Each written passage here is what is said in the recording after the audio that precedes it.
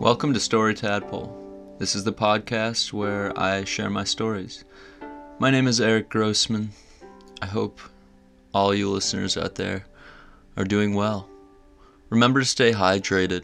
It's important that you get enough water, or your bodily functions, things that you normally rely on, will stop working as well. For example, your poop. You might not poop well if you don't drink enough water. You might not pee well either. This week's story is called Spotch. So without further ado, this is Spotch. I met a man today who talked slow and accentuated the wrong parts of sentences. He also thought the world was ending. He was standing on the corner of Addison and Birch. His name, he told me, was Addison and Birch Godcaller. GC for short. "If you want to do one syllable, I can deal with Gick," he said. When I asked him why he thought the world was ending, he told me that he was only masquerading as an apocalyptic corner prophet on the off chance that someone would stop. "That way," he said, "they might catch a glimpse. If I told them the truth right away, they wouldn't listen to me at all." When I asked him what the truth was, he told me to look at myself. Of course, I thought he was referring to the meaning of life can only be found within preacher party small talk. He must have sensed the impending eye glaze and said, "Really, look! It's right there on your face." He was pointing to my left cheek. I began to feel nervous. There was something on my cheek that I couldn't see, but everyone else could. Did I forget to clean my eyeliner off? Boys aren't supposed to wear eyeliner. Wait, I've never used eyeliner. Should I start using eyeliner? No, it must be the spaghetti sauce from lunch. It started in the corner of my mouth, and aided by covert, minuscule movements, it migrated speck by speck to my left cheek. Or damn, it was a zit, a hulking, painless monstrosity. It must be that, one of those sly nodules that grows to the size of a house before the ache comes, so you don't know it's there till it's too late.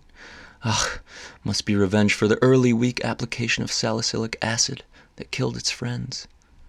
I touched the spot he was pointing to, but there was nothing. I looked back at his finger. It was moving toward the spot he was pointing at. I watched helplessly, paralyzed by the fear of what he might reveal if he touched me. His fingernail was black. His pupils were concentrated pinpricks, focused so intently on my left cheek that for a second I thought he was able to see through my skin to some underlying structural deformity, or malignant tumor under the dormant guise of a calcium deposit. The calcium deposit on my left big toe, it must have migrated with the spaghetti sauce. What am I even talking about? Damn. Gick's finger touched my skin and I screamed. The thought of a hobo touching my face immediately cut through all thoughts of calcium deposits and tomato-based sauces. Still, I was partially paralyzed. I found I was able to move my foot, but because the other foot was still locked in place, my options were limited to one-footed ankle rolls and partial participation in a silent, lonely hokey-pokey. The circular motion in which he began to massage my cheek caused enough system shock that I was able to swipe the man's hand away. Gick said, "Why did you swipe my hand away?" He smiled slyly as he spoke. "Because I don't let strangers touch me, and you're dirty. Your fingers are almost black, and your fingernails are entirely black." "That's true. But really, what harm could a dirty finger do to a dirty face?" "My face is not dirty. I washed it just this morning," I shouted. I felt insulted. My face was so clean, it was peeling. He laughed. "I have a feeling you swiped my hand away because at one point you learned that it wasn't okay to make contact with old men who preach on street corners, especially ones with dirty fingers and matted hair." I don't know why I stayed. I should have left long before it got to that point, but I felt a sense of strength at having braved Gick for a few minutes. I felt I had committed to Gick. Most others would have written him off, but not I. I felt unique in that moment, so I stayed. I still don't understand. Why should I look at myself?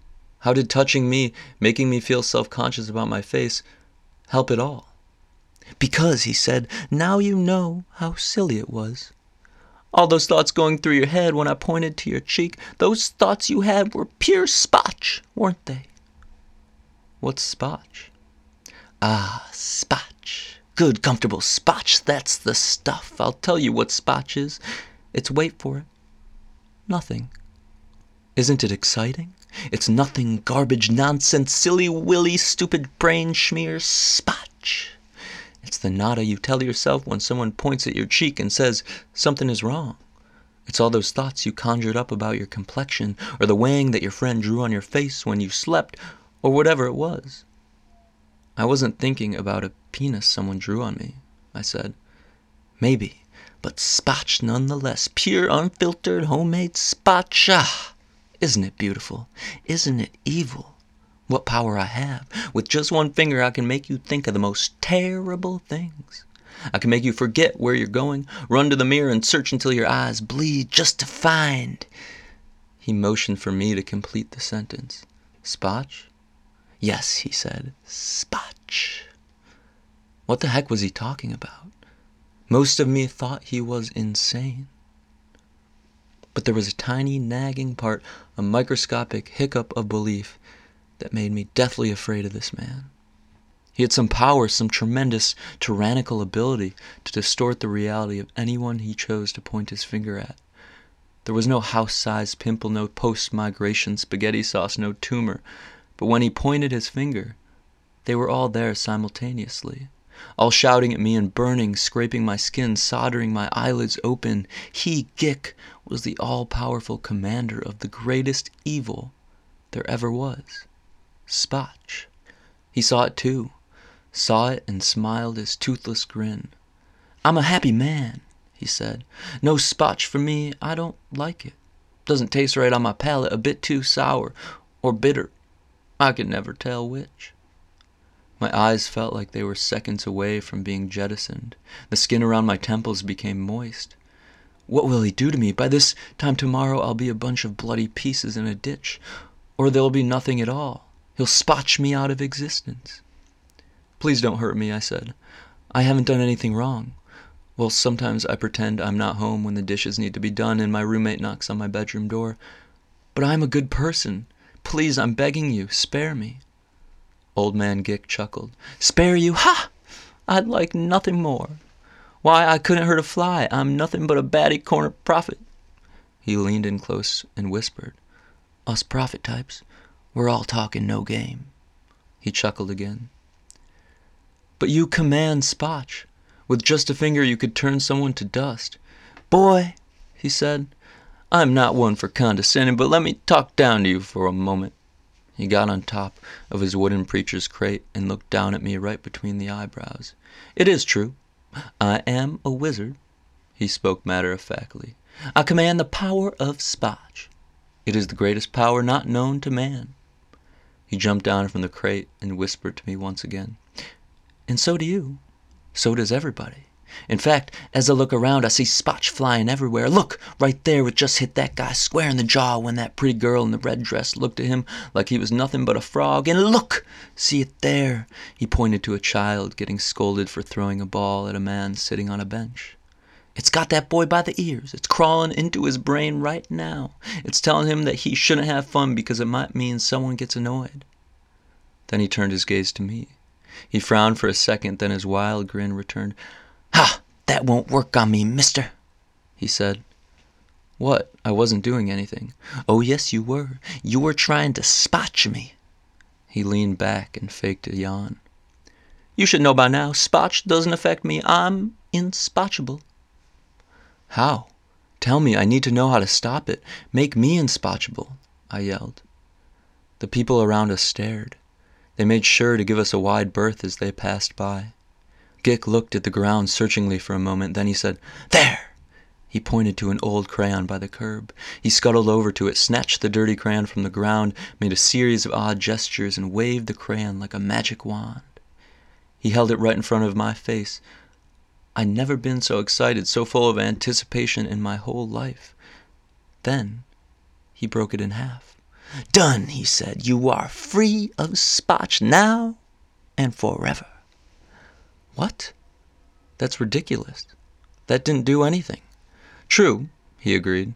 It did nothing at all, but I thought it was appropriate. Still, you are now inspotchable. Congratulations. "How's that?" I said. "You were free of Spotch the moment you could see it. It's funny like that. Now that you know what it looks like, it can't do a thing. Even the most powerful wizard can't harm you now." He waved the broken crayon mockingly. "So that's it?" I said. "That's it." Gik returned to his preacher's box and started shouting about the apocalypse. I began walking, stopped, looked up at him, shook my head in disbelief, and continued.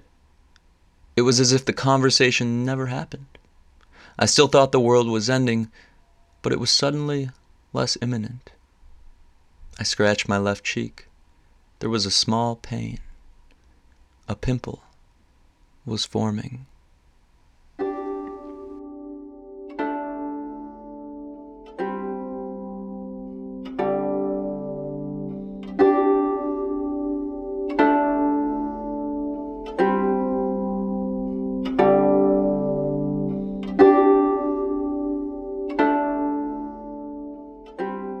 My dear listeners, I hope you enjoyed this week's story. If you like it, please subscribe or leave a review. I'll be back next week with a new story. And my friends, my dear listeners, whom I love and care about and appreciate, go to a thrift store, buy something that you don't need, if you want. Goodbye, and remember not to forget the things that you should remember.